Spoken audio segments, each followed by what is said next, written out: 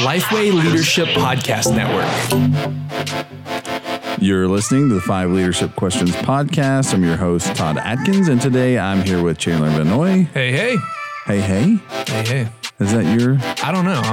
You're trying different things out? I'm going to try a few things. Do I have to have something? Like I don't know. Daniel was consistently hello, hello for the longest time. Oh, he said hello, hello. Well, I don't know if I can stick with hey, hey then. No, you can't. And then that's... We'll change it up next time. All right. We have a guest, a returning guest today. Chandler. Back again. Karen Swallow Pryor. The last time she was on, we were just talking before the podcast. I told her, hey, I've had several people respond to me in a positive way about that podcast. However, they scolded me for reading inappropriate books to my 10-year-old. I know it's not just too much. He most of the time reads to me. Actually, my wife was looking through my phone last night and she found 2 nights ago, we're in Ivanhoe right now, by the way. 2 nights ago, he was reading to me and he took my phone and took a video of me sleeping because I while you were reading, asleep. Or while he was reading to you. While he was effectively reading to me. So it's really, it's really bad. All right. So, Karen, talk a little bit about, so you are currently the professor of English at Liberty University. You've taught tons of stuff there, but you've received multiple awards. I love what you write and what you write about what others have written. And now you're moving over to our good friends at Southeastern Seminary. Can you talk a little bit about that new role? Sure. Yes. I am finishing up my 21st year of teaching at Liberty University. I thought I'd be there forever. I guess I was close to it. And it's been so great. Liberty is, really the reason for I am who I am today. They invested me and supported me and now, Southeastern came along and has offered me what's essentially a pretty big promotion in taking the post as a research professor, which basically means that I'll be dividing my time between teaching and doing more writing and researching, more of the kind of thing that I already do, but with more time to do it. That's awesome. So I'm very excited about that. I love the folks at Southeastern, love the campus. It's gorgeous. Filled with books and and just a beautiful smaller community, which is really the kind of place that my heart has always wanted. Well, it's so good to hear. It is a beautiful campus. Like it's kind of like stepping back in time. It's the old Wake Forest, is it not? Yep. Yes. So, lots of bricks, lovely columns. It's Raleigh-Durham, so of course it's brick. All right. So I want to talk a little bit. We walked through on reading well last time, but now you've taken that to a whole new level in a series of books. Can you talk a little bit about that? And then I have a couple of questions for you. Sure. So my last book on reading well is one where I wrote about a dozen works of great literature.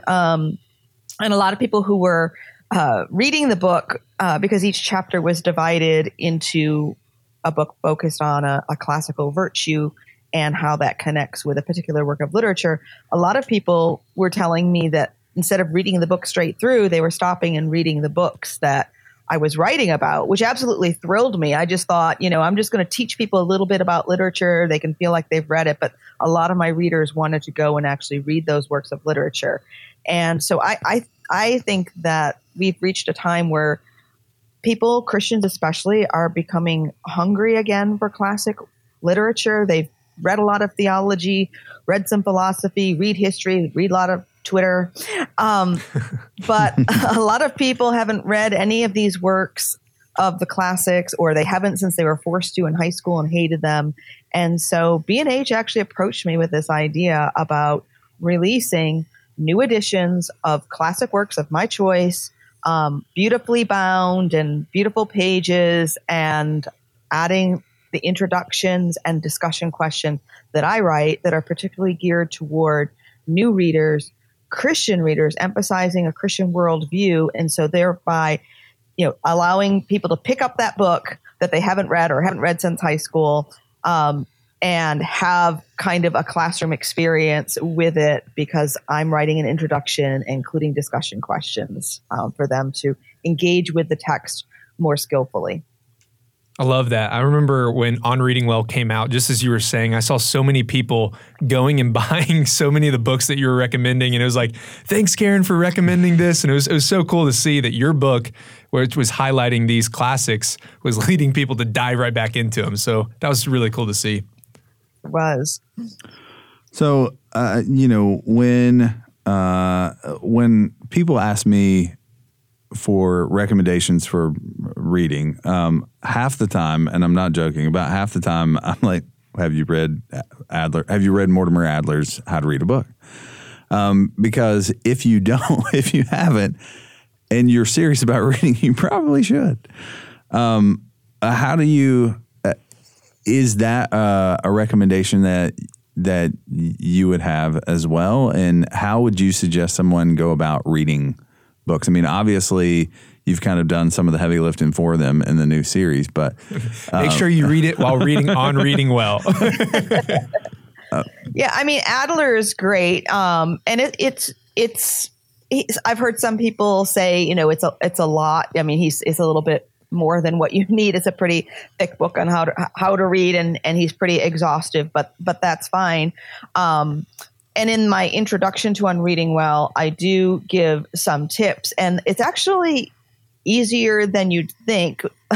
The problem is that we are so habituated today to reading quickly, skimming, reading as much as we can, emphasizing quantity over quality, that it's not just a decision that we make to read differently. We actually have to develop those reading muscles in the same way that we have to develop our physical muscles. Like we can say, oh, I've decided that I'm going to get fit and go to the gym.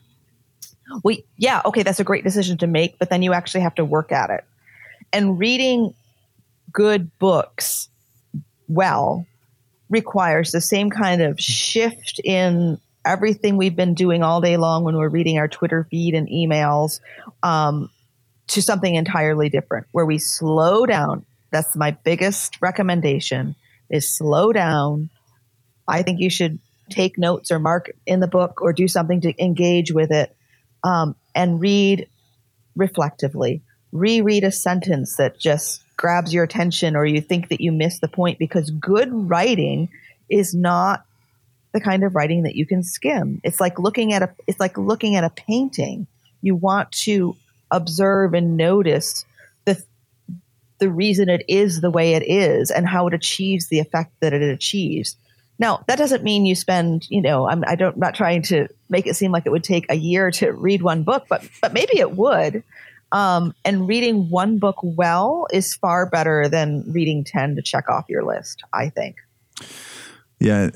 Interestingly enough, we do love books here, but you probably wouldn't know it because we do a book breakdowns. Book breakdowns happen, I don't know, like once or twice a month, and it's meant to be bringing.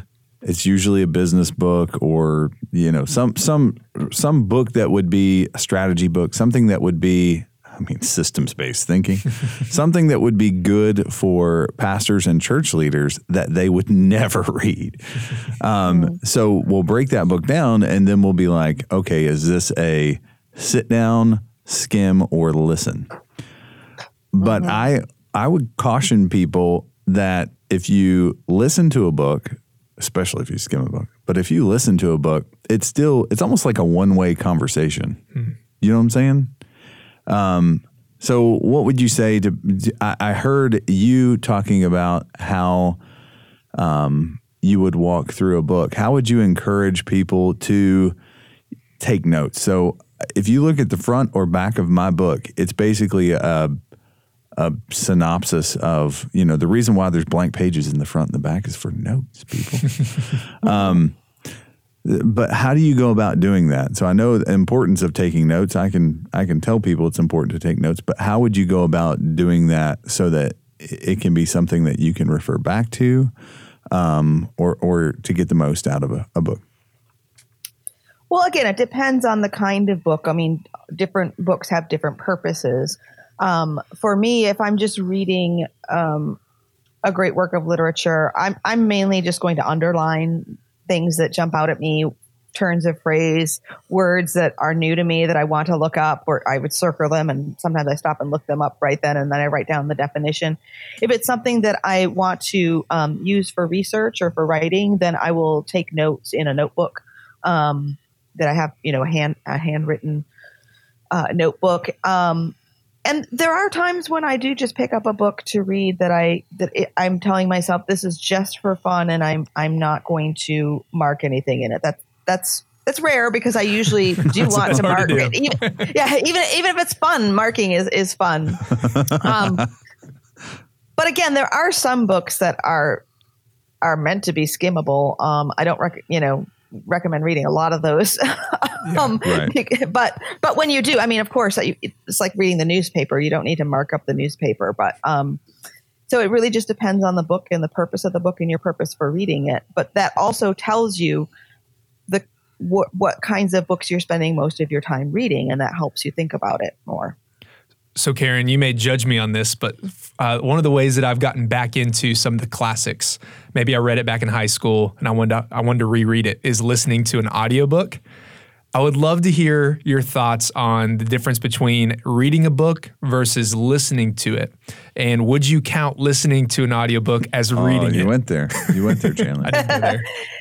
No, it's I think it's a good question, and I just saw some research recently. I haven't seen a lot of research that compares listening to a book versus reading it. Of course, and on Reading Well, I cite a number of research that shows reading on a screen uses a different shallower part of our brain than reading in a book. So there's definitely a difference there. But the bit of research that I saw does say that listening to a book it does reach the deeper regions of the brain more than reading on a screen does. And my experience, I'm a developing listener. So by that, I mean that I listen to audiobooks a lot now. I didn't a few years ago. I listen to them when I run. That's mainly, I'm not a multitasker. Like, I can't listen to them even when I'm washing the dishes. I don't know. That's too hard for me. Reading is something where I really focus my attention. So in listening. So all these people who tell me that they do listen to books, especially women, while they're doing all this work around the house, or I can't do that. I wish I could. Maybe I'll develop that skill. But because I'm developing my skills as a listener, just as I think many people who might be listening to this are developing their skills as a deep reader, I actually can't listen to difficult works of literature on audio. It has to be something entertaining, shallow, quick, because maybe it's because I'm running too, but I'm not an oral AURL learner as much as I am a visual one. So I think it's great. That's my short answer. I think it's great. But we all have skill levels, whether it's reading or listening, and we should be trying to develop those, and not get frustrated with ourselves because we're not where we think we should be. That's how I treat myself with my listening skills. I wasn't even listening to you all this time right now, to be honest. Well, I'm glad you didn't shut me down too much. I agree, though, to choose wisely. And there's certain ones where I'll start listening and I'm like, okay, this is definitely something I need to read. So I agree with you on that. So I feel validated that you just said it's okay. Good. It's okay to listen to audiobooks. While I've got you here, I'm going to take advantage of the situation and ask you. So one of the things that I'll do is I'll just get on one subject, and then it's synoptic reading, really. Like, I want to read widely on a particular subject. Is there anything, I guess, I mean, I just read them, period, and then compare them. And sometimes I'll find something in a footnote and be like, oh, I'm going to chase down that book because obviously it's referencing this book multiple times. It was probably written 40 years ago and is really, where a lot of the stuff came from in this field. Is there anything that you would do or anything that you would suggest in how to do that well, reading on one subject from multiple sources? I mean, absolutely. And the phrase that I use in my first book, Booked Literature and the Soul of Me, I borrow from John Milton, and I advise people to read promiscuously. That's a quaint 17th century usage of the word.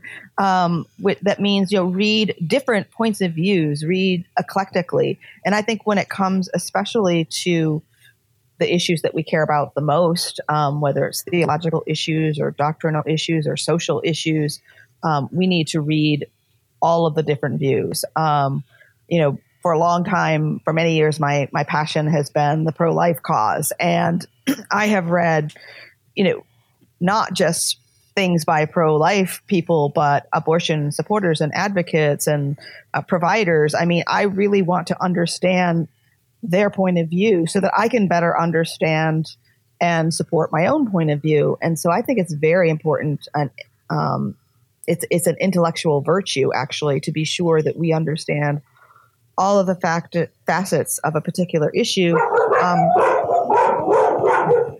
Yes. There it is. I was waiting for that. What do you want me to do with that? Back up and start the answer again, or no? Keep going. Or is it okay? It's okay. Okay, it's great. We love dogs. Oh. Good. So we need to understand all the facets of the issues that we care about, and just intellectual integrity and honesty demands that we especially understand the opposing views. So, in a world of algorithms that are increasingly shoving content to us that we either diametrically oppose or something that they know is going to resonate with us, so we'll click. How would you suggest we go about navigating a world like we're in now? Because it does seem like we're being fed more based on whatever we've already consumed. And it's usually one or the other. It's usually, something either we really agree with or disagree with. But I just think, some of what I'm interacting with lately is political truth versus objective truth versus biblical truth. I mean, it's really difficult to have conversations with people. So how do you, I guess that none of this is really a question, so I need to ask you one. How do you process, sorry, I'm thinking out loud. This is a good conversation. How do you process when you've read widely, when you've gotten these different points of view, how do you process that in order to glean something out of it? Do you do that with another person? Do you talk through that? Is it going back and looking at different notes? Like, how do you walk away with something from reading widely? Well, there are a lot of ways to do that. We actually never think for ourselves. I just got done teaching Alan Jacobs' fine book, How to Think, in my writing class. And one of the points that he makes that's so powerful is that we use this expression, think for yourself. And he says that that's actually impossible. We never think for ourselves. We're always thinking with other people. And if we change our mind or change our view on something, it's not because we've learned to think for ourselves, or it's not that we've, come to some conclusion independently. It's that we have changed the community with whom we think. So we're always thinking in community, whether that's a Twitter community, a church community, a family community, and hopefully we're part of different thinking communities. And we can be intentional about those communities or adding communities. So for me, I have my real life friends that I talk with, go out to dinner with, discuss things with. And then there are a number of Facebook groups that I belong to of writers, of Christian leaders, of younger people primarily who are engaging the culture and who have discussions about these topics. And it allows me to see how people are thinking about things differently within a trusted community, but within a community that I know has pretty diverse points of view. And so as someone who is a leader of sorts and a thinker and a writer, I have an obligation, I believe, to have my ear to the ground, listening to what people are saying, and before I articulate my own position, because even if I already have my opinion and that's not going to change, understanding what other people are thinking or the problem or issue they have with the way I'm thinking is going to make me articulate my position in a better way. It's a well-known fact that planting churches and campuses is the most effective way of reaching the lost. And launching in a rented venue like a school or a theater is one of the most cost-effective ways to launch a new church. So if you're planning to launch a church or a campus and trying to figure out how to do that really well in a rented space, we encourage you to check out our friends at Portable Church. The team at Portable Church Industries takes your vision and creates engaging environments around it that keep volunteer retention high and allow more energy to be spent on ministry. So go to portablechurch.com/Lifeway to learn more and to find free, customized resources that teach you how to launch portable and launch strong.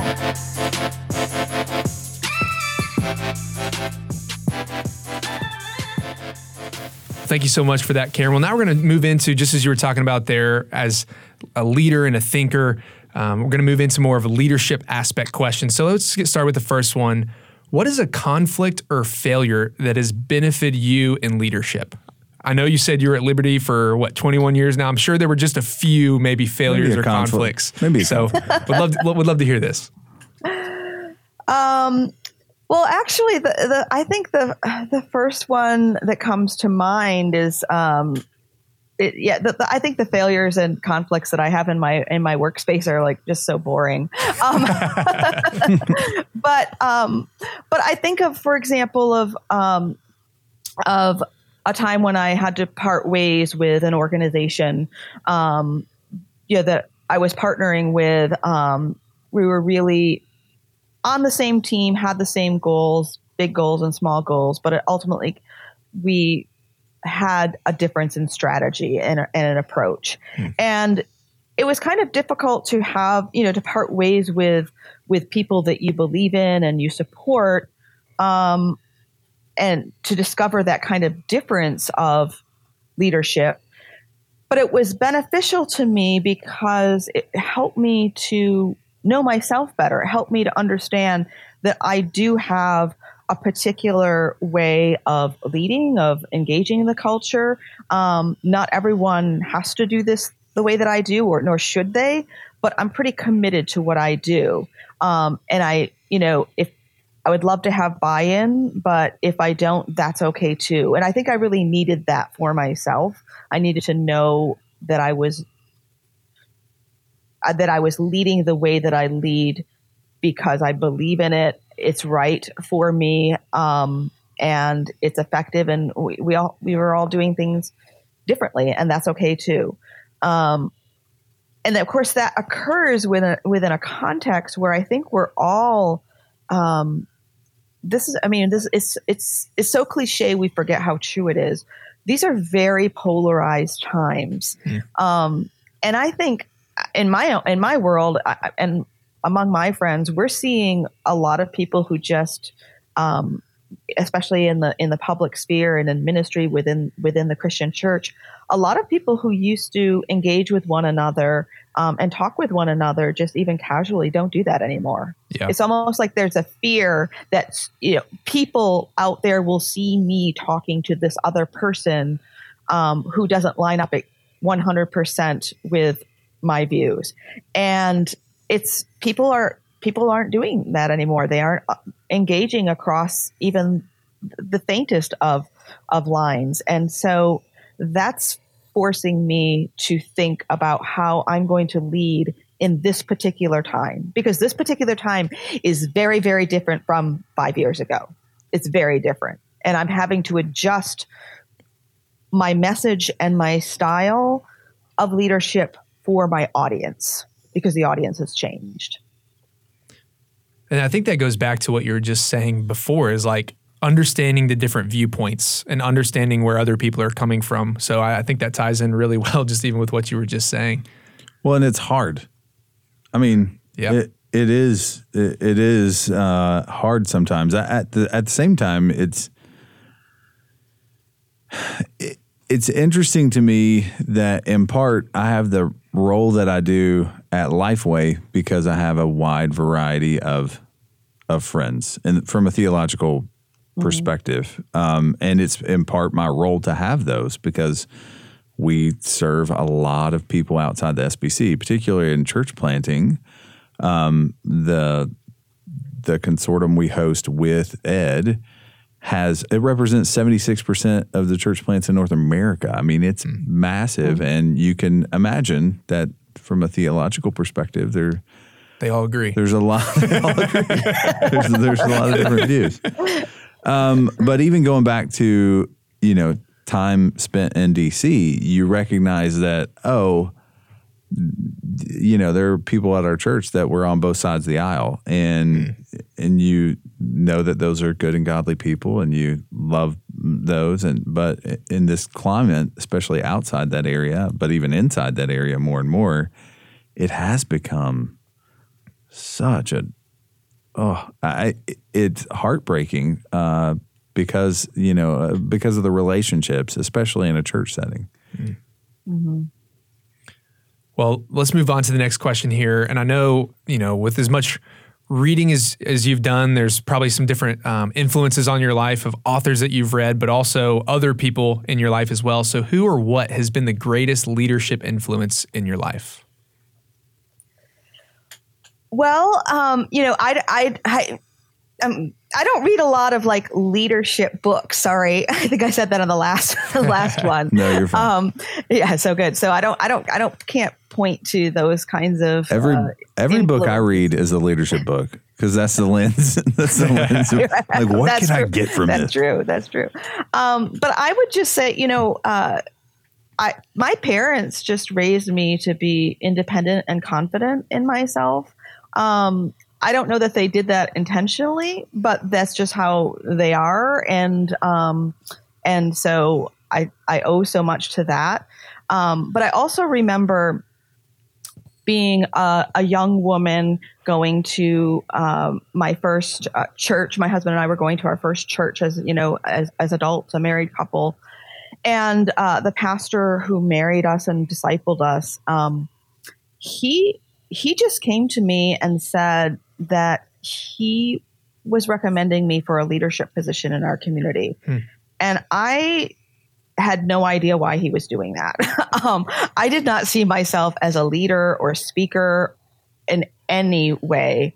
But he saw that in me, and the other, his colleagues in this sort of interdenominational regional organization all put their support behind me, all pastors. And these pastors just said they wanted me to lead this effort. And that really changed everything for me. That's when I became a leader, is when pastors saw something in me that I didn't know that I had and put me in a place that I didn't know that I was ready for. And so that was key. And that's something that I try to replicate now. When I try to identify, whether it's in students or colleagues around me, when I see leadership potential or any other particular kind of gifting, I want to name that for them and empower it in them and encourage them to pursue it. I love the humility in that answer and just kind of in the story. I think it's easy, not easy, but I think it's our heart's tendency is to, the pride in us is, oh, I'm a leader. I want to be the one. And then for somebody else to call it out in your life. And you say, well, that's when I realized, is when somebody else said, you have the ability to lead and you have that in you. So, and just as you said, like you're trying to do that in other people's lives as well. And it's a great reminder for even myself, is just one statement like that, giving affirmation to someone can change the trajectory. So I love that. I want to follow that question up with something that it may be from a leadership perspective or it may be from an education perspective, but what do you want your legacy to be? Like when you look back, what would you like your legacy to be at the end? Yeah. So I think I'm thinking about this, these particular times that we were just talking about, and this cultural moment, which I don't see going away, and by this for anytime soon anyway. And so in this cultural moment, I think I would define it for the church as one of confusion and polarization and a lot of eating our own, I guess, sadly. And so I think what I want my legacy to be is to help to refine truth from the appearance of truth, and to pull people away from the partisanship. And I don't mean just political partisanship, but I mean, any kind of factionalism, to pull people from the kind of factionalism that pulls them away from the truth. I mean, so in other words, I think all of us we're in this sort of chaotic time and confusing time, and we don't know who to believe. We don't know what is truth, and even those of us who really want that are having difficulty seeing it. And it's so much easier just to follow our faction or our party or our tribe, or it's just easy to grab hold of the big obvious truth that doesn't do us much good when we've got to figure out how to apply that truth to these times. And so all this is really about, I guess, like nuancing our ability to see and apply the truth, and also to pursue it apart from our comfort zone. I try to do that, and it can be costly, and it brings about, separation, misunderstanding, and so false accusations from time to time as well. So it's not easy, but if I can model that for other people, and more of us can pursue capital T truth apart from the other things, I think that's what's going to get us through this difficult time in our country and our church. Well, Karen, thanks. We appreciate you for stepping into that space, and I really do feel like you are leaving that legacy behind even now. And thanks so much for being on with us today. We've enjoyed hearing a little bit about your leadership journey, and then also just getting to talk about books, which we love to do as well. And if you were listening to this, we hope that you found it helpful. And make sure to go to check out On Reading Well, and you're going to go find chapter by chapter. You're going to be buying books while you're reading, but then also... Yes. Also, all the many new books that come out that are classics that you have read or you haven't read before. The way that these introductions are written, it's really how to approach this from a Christian perspective and really thoughtfully read. And so I would love for you to just pick up a copy. Sense and Sensibility, I know, is one that comes out soon. It's been a long time since I've read that one, and I actually think I'm going to break down and read it. It's not the manliest thing to say on air, but it is what it is. Is there any particular favorites that you had in, or so far at least, in this series? Well, my longtime favorite is the one that will be coming out, one of the ones that will be coming out next year, and that is Jane Eyre by Charlotte Bronte. So all the books that I picked are my favorites for some reason. But Jane Eyre has been my longtime favorite, and I'm looking forward to writing about that this summer and seeing it come out next year. But I think Jane Austen is a great start, and that's the one coming out this March, along with Joseph Conrad's Heart of Darkness. They make a great pair. They're like opposites. But I love Austen, and I wanted to choose one of her novels that isn't the most popular or the most read. And so I hope that I will, for anyone who's not an Austen fan yet, I hope that I can help them become one. And once again, we are book people, so these are hardbacks, of course, and they're beautiful. They look very Art Deco-ish. So I would encourage you to go ahead, go to Amazon or Lifeway.com, pick those up wherever books are sold. Thanks so much for listening, and tune in next time. See ya.